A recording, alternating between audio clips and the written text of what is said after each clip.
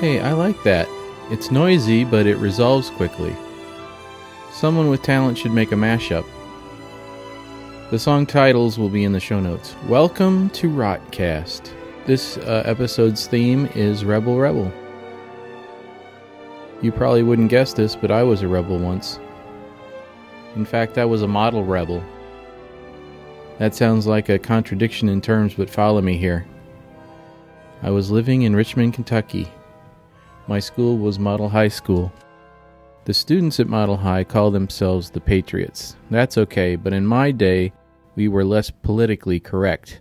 When I went to Model, the older students enjoyed rekindling the spirit of the losing South, possibly because there was no danger of a bullet or bayonet reaching them from across time and ruining their entire day. Kentucky was a border state during the Civil War, and when I went to Model High School, we were definitely rebels. You see? There, Model Rebel. The real rebels at Model High were the juniors and the seniors. They were wild, running through the hallways like crazy people. We were younger, impressionable, and hardly rebellious. We merely watched in awe. This school put all the levels of students into one complex, and the whole school was located on the edge of the Eastern Kentucky University campus. My family moved to Kentucky from Michigan. I was settling into the school when I noticed a beautiful older woman. When I saw you standing there, she was in 8th grade and I was in 7th grade. About fell out my chair. She was very petite, smaller than her classmates. This might have helped me approach Mary Sue. Thankfully, I don't remember asking her out, but I can remember one scary assignation I made with the beautiful Mary Sue. I felt the blood go to my feet. I'll remember it for you, backwards. I had just sprinted through a graveyard. There was a graveyard between the university auditorium and my direct path home. On some other night, the journey home might not have been so eerie, but I was on foot and alone. All the college kids were heading in the opposite direction, back towards their campus dorms. My date must have been picked up by her family. I was too young to drive. I asked her to a Halloween movie put on by the university. The film had freaked me out. First, I was nervous about being on a date, but on top of that, I didn't feel really smooth as I tried to hide that I was frightened by the movie. The film was a nightmare called The House That Screamed, a dubbed Spanish horror also known as La Residencia. I've never enjoyed horror films. The House That Screamed was a most unnerving experience. The audience sitting all around Mary and me were college girls. They were cracking each other up, screaming at every opportunity. They must have thought it was hilarious. Really, there isn't any screaming in La Residencia, only a bit of browbeating. But that auditorium screamed. It was too much audience participation for me. Who was it? William Castle? He was the impresario who installed buzzers under the seats to guarantee an adrenaline rush. That's what it was like with all these girls screaming behind me. I'm going to spoil the end of La Residencia. I feel justified in doing this because, well, it isn't scary. It's creepy, but there are many worse things on network TV these days. It turns out the headmistress of a boarding school has an insane son who builds his perfect woman out of body parts taken from various boarding school girls who have mysteriously gone missing. He has butchered them and assembled them into a horrific mess. Lily Palmer plays the mother. She's a bit too close to her boy. She promises him one day he will meet the right woman, a woman like herself. Then she kisses her son on the mouth. I found the film disturbing for its themes and dramatic presentation. My mission with Mary Sue was a romantic one, but the film kept my mind distracted with its depiction of a twisted matriarchy in isolation. It was a lot to take in. This might have been another person's perfect Halloween night, including the run through the graveyard, but not mine. I should say that as a model rebel, it all worked out. Mary Sue enjoyed hanging out with college kids, even if she was sitting next to a chicken. Now it took time for me to know what you tried so not to show. But something in my soul just cried. I see the want in your blue eyes. A lot of things about me you don't know anything about, Daddy. Things you wouldn't understand. Things you couldn't understand. Things you shouldn't understand. I don't understand. You don't want to get mixed up with a guy like me. I'm a loner, Daddy. A rebel.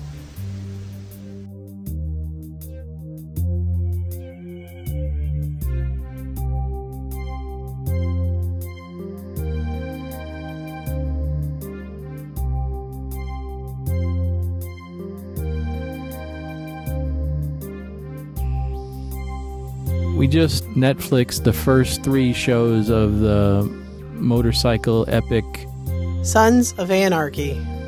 They are following Hamlet. Ron Perlman says it's going to follow Hamlet exactly. It's going to have to spread the story of Hamlet out pretty thinly. And you could see that there's going to be shows in there that don't have anything to do with Shakespeare. Hamlet's mother marries the killer of Hamlet's father. You know how Hamlet ends? Everybody dies. Okay. Knowing that, as one more thing about this series, are you interested in watching it? It won't be much of a series if they all die. Well, that'd be the last show. I doubt it's gonna follow it that closely. I didn't know that Ron Perlman had said that. That's why I wanted to see it. I'm a big fan of Ron Perlman. Ron Perlman is not too keen on riding motorcycles. You didn't see that in the show at all. Well, they could put training wheels on his and then airbrush him out. Sure. Stunt riders. He said the thing he was afraid of is he's 58 and it's a 1,000-pound Harley motorcycle, and so far though all he's had is small injuries. They don't poo-poo the three-wheeler too much. I mean, it's a nice looking bike. He could probably start riding one of those. You could still be the head of the clan. But, they kept saying Sam Crow, Sam Crow. Okay, it's Sons of Anarchy Motorcycle Club Redwood Original Chapter. Well, chapter doesn't quite work for Crow. It'd be Croc. Sam Croc. Good point.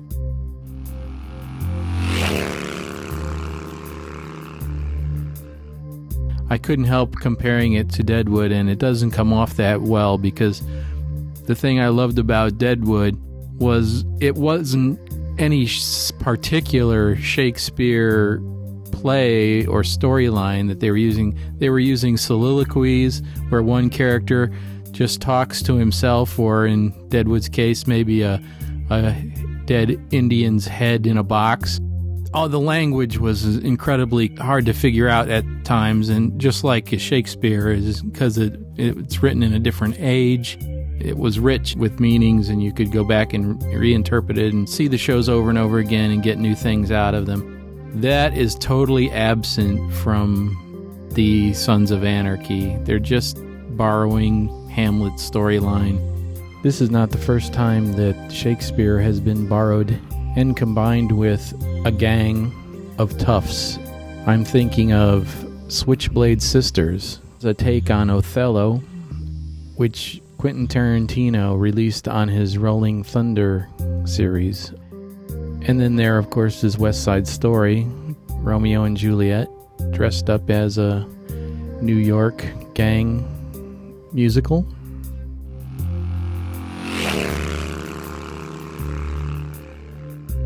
What was your favorite actor that did you like Hamlet himself, the blonde guy? Well, while he is cute, he definitely needs a shower. I love Ron Perlman. I just really like him acting, but overall, they are not nice people that you would want to meet. Whereas Deadwood, I would feel okay if I was around the sheriff and them. I'd feel somewhat safe, but the Sons of Anarchy, the sheriff and the county guy, it was almost like they were Barney Fifes. The Sons of Anarchy, their code is weird. So far in the first 3 shows, you get the idea that the Hamlet character is conflicted, and it's because the outlaw biker gang seems all about, like, let's make money. Well, not just money. Let's make money in bad ways. Let's run guns, rip off a trucker. Yeah, also, there's a very little difference between the skinheads, who actually don't project that much racism besides their tattoos, and the real racism spoken by the characters of the Sons of Anarchy. They're very racist. It's a big turnoff, but it's probably more realistic the way it is. We just have our sensibilities. Well, right, if they ever have a storyline where the Mayans, a rival gang, we get to hear how they talk about everyone, then it'll even out. If we were going to continue watching Sons of Anarchy, then that might balance out and become a better story that way. I'd hate to be alone with any of them. And the mother, Katie Seagal, she's playing a really good part. Yeah, so my favorite character is this young doctor who left the club. They showed that she was once a member or related in some way to the club with her tramp stamp tattoo, and that she came back to this town, and people are not sure why, but she's definitely got her hackles up whenever she sees Katie Seagal.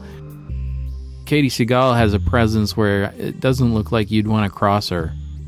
Not one bit. She is one hard cookie. She's going against her son even, where she's trying to hide stuff from him of what other people in the past have thought. Like even his father. He kept a journal, and the mother does not want him to read the journal. It looks like it's well done production, and maybe we should try one more disc. Yeah, let's get one more disc. This is number 11 saying goodbye and happy TV watching. That's a good sign off. Can you make it have something to do with Rebel Rebels? How about you, Rotwang, sing Rebel Yell? With the rebel yell, she cried more. With the rebel yell. I don't know the lyrics. Please stop.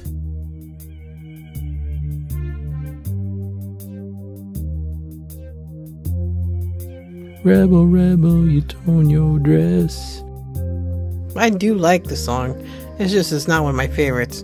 My favorite's Fame. That's what started me liking Bowie. It was the last song he did in his glam rock style. And he took the riff.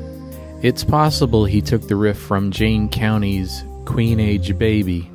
I don't know. I can't find the song to compare it. Maybe Bowie bought up every copy. Thief.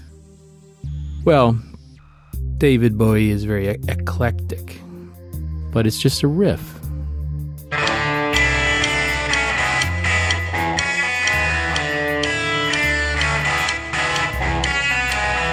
I don't think you can even trademark a riff.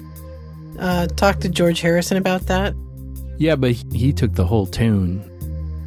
Both of them stink anyway. I like both of those songs. I'm glad he took the Chiffons' He's So Fine and changed it to My Sweet Lord. I can listen to them both now. Double the fun. Or double the pain. Well, I remember Diamond Dogs being the first time I really knew about Bowie, and it was because the album cover is so weird. Yeah, weird. Where they had to redo it because they made it X-rated. I might have read the lyrics to Rebel Rebel once off the Diamond Dogs album cover, but I forgot them pretty fast. I got one really weird thing. I might even be Italian, but it's like a dancing gnome. It was total crap. But I bought it because it was Bowie. That was the Laughing Gnome. It sounds like Bowie with Alvin and the Chipmunks. I think Rebel Rebel is a pretty solid Bowie hit. Sometimes I like a song to be stripped down. It just moves along. I know you don't like a song that seems to repeat endlessly.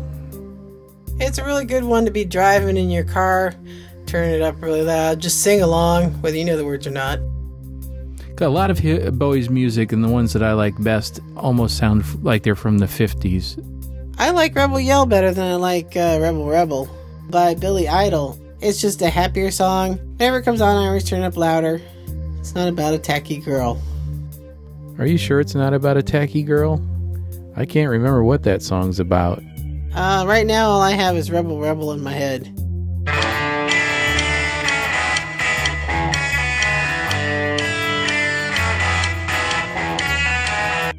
Let's compare the lyrics of Rebel Yell with Rebel Rebel.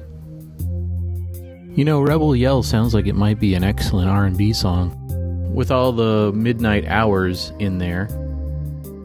The Rebel Yell song tells of a woman who is free to love whomever she wants, but chooses to treat the song's narrator very special. The singer reciprocates. He pledges his long friendship, just so long as it doesn't mess up his hair. Rebel Rebel is a different story. It's more complicated. The subject is a young person who likes to go out dancing to hard and fast rock music. This person is fastidious in their appearance. The song's narrator assures the young club hopper that they look good, but he also points out how the rebel has slipped by night's end with torn clothes and smeared makeup. The singer also references a hypnotic tranquilizer drug. Possibly the young rebel deals these drugs, or, more likely, their personality is like a drug. There are 2 references to female promiscuity, although the sex of the young rebel is not made clear. But hey babe, your hair's alright.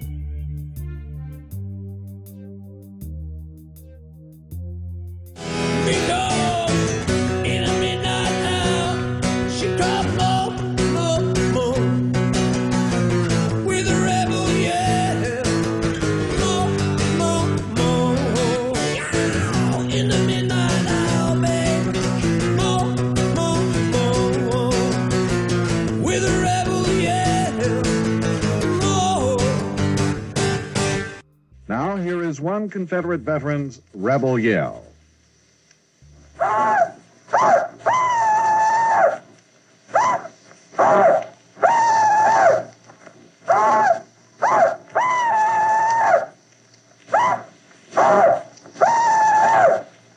credit must be given to radio station WBT, Charlotte, North Carolina, for any use or reproduction of this recording.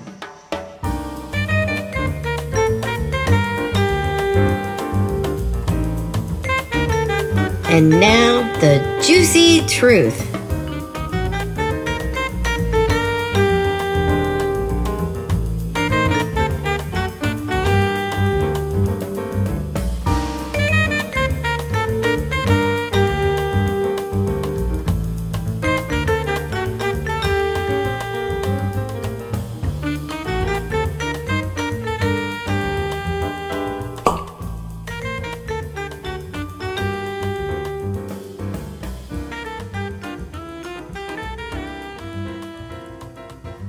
Today we'll be drinking Middle Sister. It's a California red table wine. They call it Rebel Red, and that's how this wine fits into our theme. Rebel Red is a blend of 38% Zinfandel, 34% Merlot, 31% Cabernet, 5% Syrah, and 2% other red grapes. The Middle Sister website says that 42% of the grapes are harvested out of Lodi. We've had some nice Zins from Lodi. I'm here with B12 and our mother. Well, let me read the back label. It's got a little joke on it.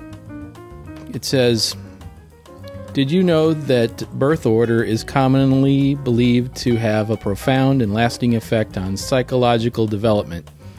That would be unless, of course, you created the birth order in a very unique pattern.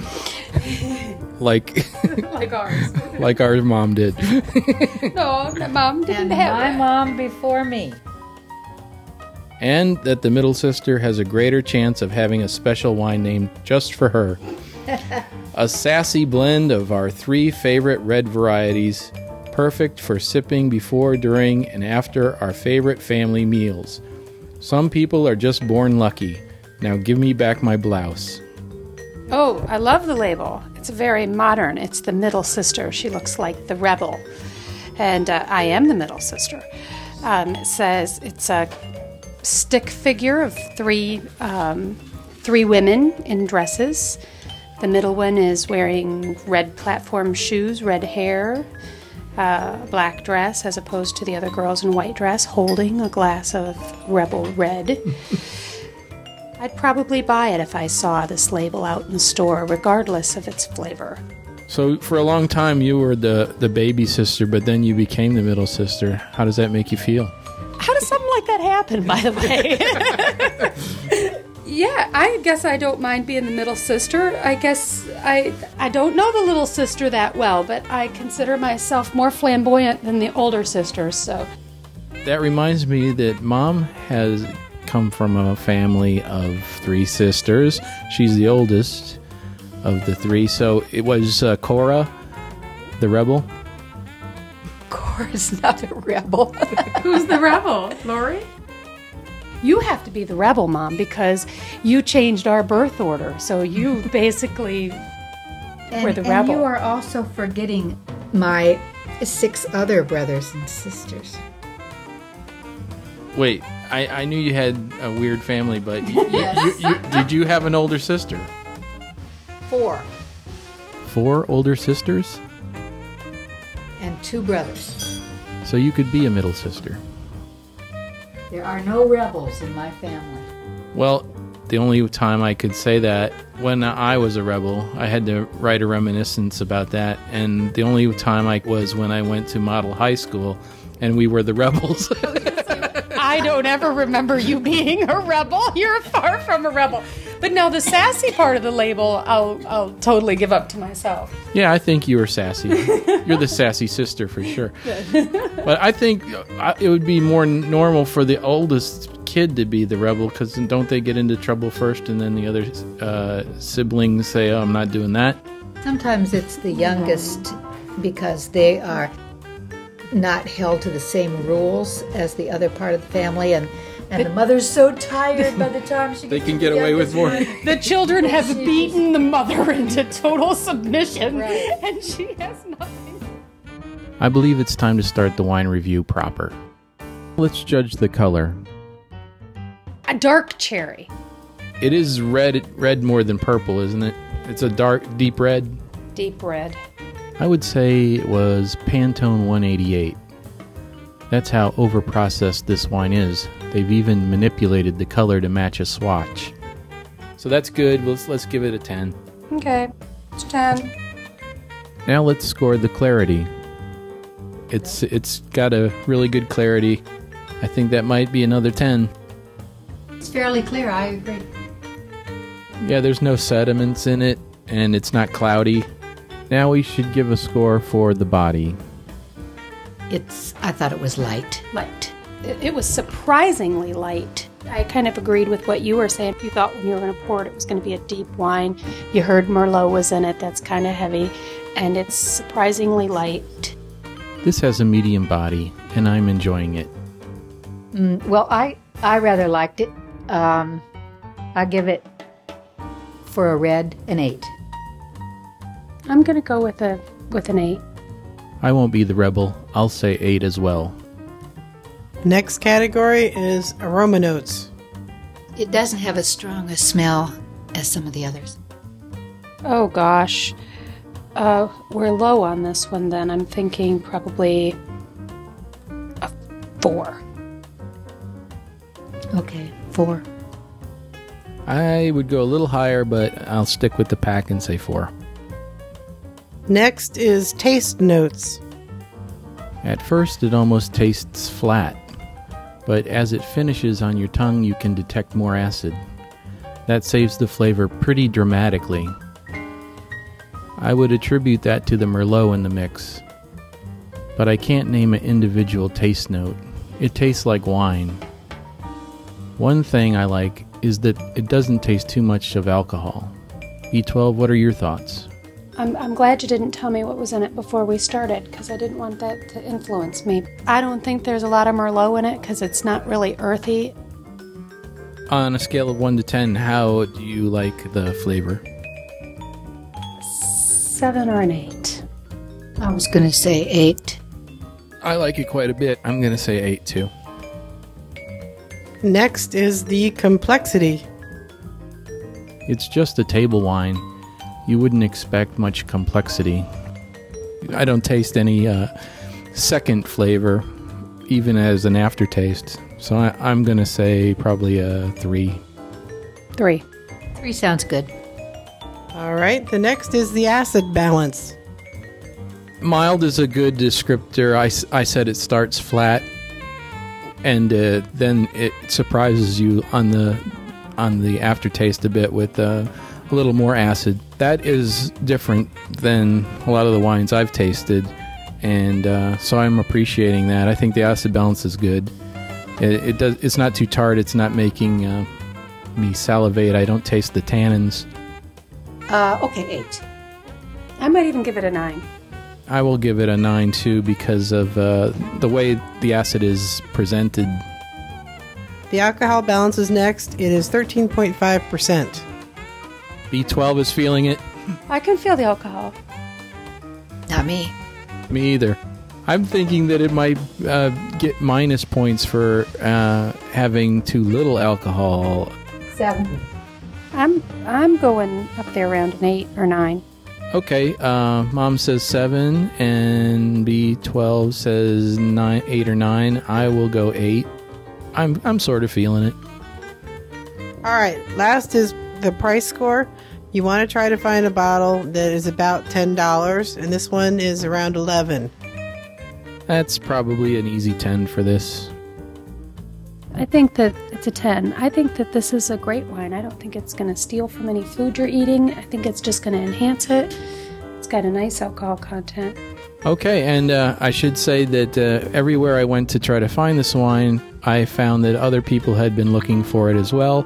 It has a good word-of-mouth reputation, or at least people are curious about it. I'm calculating the final tally. Please hold. The final score is 77. While that's not the greatest score, I think the aroma notes and the complexity really brought it down.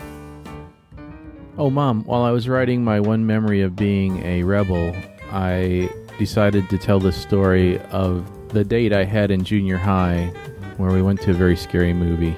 And your girlfriend really liked it, and she was sitting there watching every bit, and you kept making excuses to go out into the lobby and get things and go to the restroom so you didn't have to see it. And then you had to come home through the cemetery, and you ran all the way. yes, I wanted you to know, I just got over the trauma, like yesterday. There's a thing called Netflix, and I could find that movie now and watch it. And it'd probably be tame. MiddleSisterWines.com is an attractive website. Their whole line of wines sport labels where the sister in the middle changes depending on which wine is in the bottle. For example, they have Wicked White, Forever Cool, Drama Queen, Mischief Maker, Smarty Pants, Surfer Chick, Goody Two Shoes. They all represent characters like the wines have their own character. That's the juicy truth for this episode. Thanks to B12, Number 11, and Mom.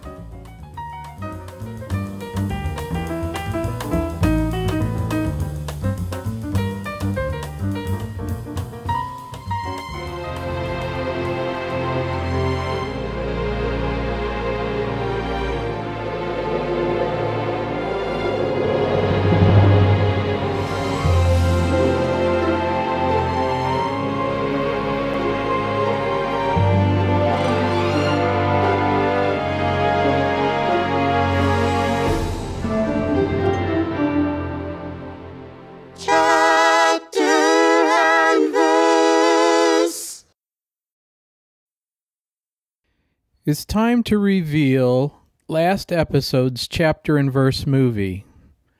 And to do this, I have a clip off of the Criterion DVD, which should take care of the answer pretty neatly. When director Lindsay Anderson's famous film If ignited the Cannes Film Festival in 1969, the British ambassador called the X-rated film, which was the official British entry, an insult to the nation. But the judges awarded it the festival's highest honour, the Palme d'Or. It immediately became a cult film. At once anarchic, intimate, and a savage satire on the class system, it chimed with the revolutionary mood of the time. Set in an English public school, this fable had sadism, nudity, homosexuality, and bloody mayhem. If you haven't seen If, I highly recommend it. It is strange and it is fairly timeless. Even though it has an interesting 60s vibe, there's not a lot in the film to date it. The random scenes that switch from black and white to color threw me for a long time, and I haven't found any information that explains why the film jumps back and forth. But the explanation I like, there's a trio of boys at this English public school. When they want to get together alone, they meet in this room, and the walls are covered with pages torn from magazines. And the pages torn from magazines are sometimes black and white and sometimes color. And I think that is as good an explanation as any other one I heard about why the film jumps back and forth from black and white to color. It was a matter of whether it was an interior shot or an exterior shot. Because interior shots, I guess, are harder to light for color. I think I read that it was just expedient for them to switch types of film. But that doesn't hold true throughout the entire film. You'll see some interiors in color and some exteriors in black and white. So I like my explanation better. I also like the ad campaign a lot for If. They liken it to a grenade of a movie. There was controversy over the movie. It was rated X. I think the rating system may have kept it off the mainstream radar in the US too. I know I've seen stills of it in books about movies, but I'd never seen it until recently. My favorite scene in If, well, the introduction to Malcolm McDowell's character is very good. He arrives at his house wrapped in a scarf, and he's wearing a big floppy hat. So he sort of resembles the Shadow from the radio series. It's a very nice way to introduce the character and to hide his mustache. Malcolm says this about that. So immediately you know this character is a rebel, you know. So here is our next chapter and verse. Here are some hints. This film was a favorite of my mother's when she was a teenager. The star of this film only made a small number of movies. I believe this is the first widescreen color film this director made. He started out working for Howard Hughes, making black and white cops and robber movies. Our movie today is broken into 35 chapters. The chapters are very short, which is a nice change from the 7 to 8 minute chapters we've done so far. This chapter is 2 minutes and 33 seconds long. It's called When the End Will Come. Appropriately enough, it's near the end of the film. Chapter 31 begins with a young man in a red windbreaker and blue jeans. He turns around and motions a young girl to stay back or behind him. He's in center frame.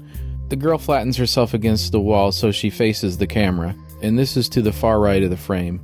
To the far left of the frame is a sign which gives the hours of operation for this particular building. There are no lights on in the building. We hear a voice from a bullhorn.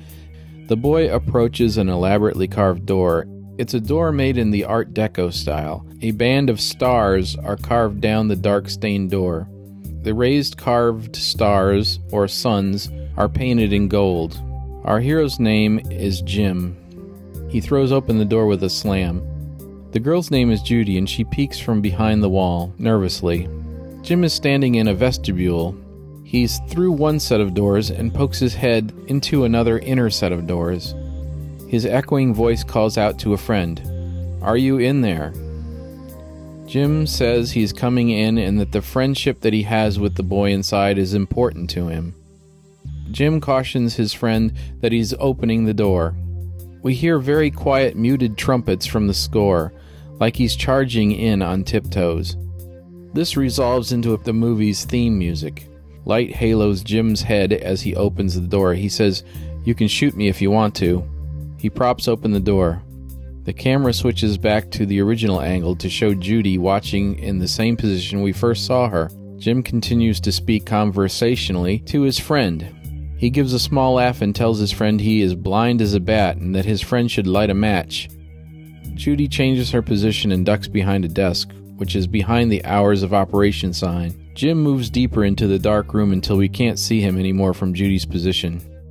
Inside again, Jim jokes he's going to break his neck in the dark. Then he asks his friend, "Where are you?" The answer comes, "I have a gun." Jim says, "I know." Jim reaches over a long control panel. He tries various knobs and switches. He asks his friend to light a match again, and his friend says no. Jim asks his friend, "How are you?" And the answer comes, "Fine." Jim says, "That's fine," as he trips a switch that throws some light into the room. But it's a strange light. It has multiple origins and it's moving.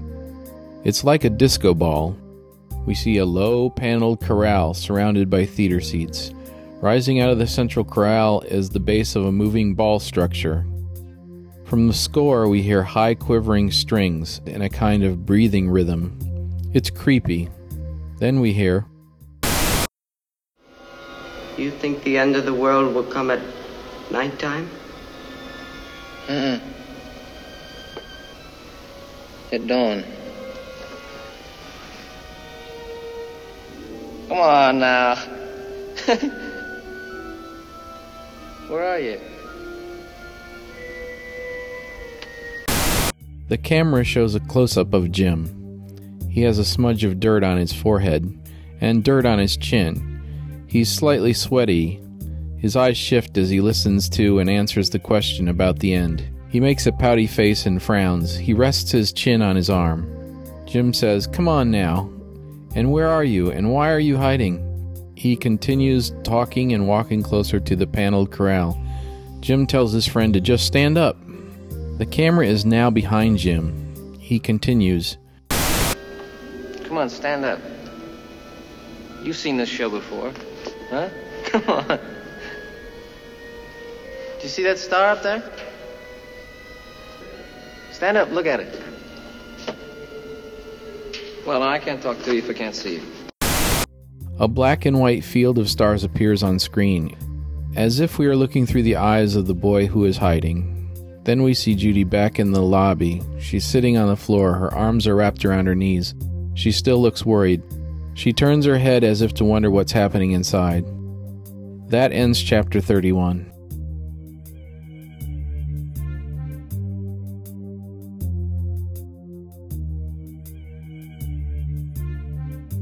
The Rodcast musical bed you're hearing is called Haunted. It's used with the permission of the composer Kim Schutterle. If you have a good idea for a Rodcast theme or a wine suggestion for our review, email your idea to mail@rotcast.com or call the Rot Line. The Rot Line phone number will be posted at the website, or Skype us at callrotcast. Visit www.rotcast.com to learn more about the wines and link to more content. Listen next time when you will hear... Oh, Father, I do wish you would give up this inhuman hunt. Johnny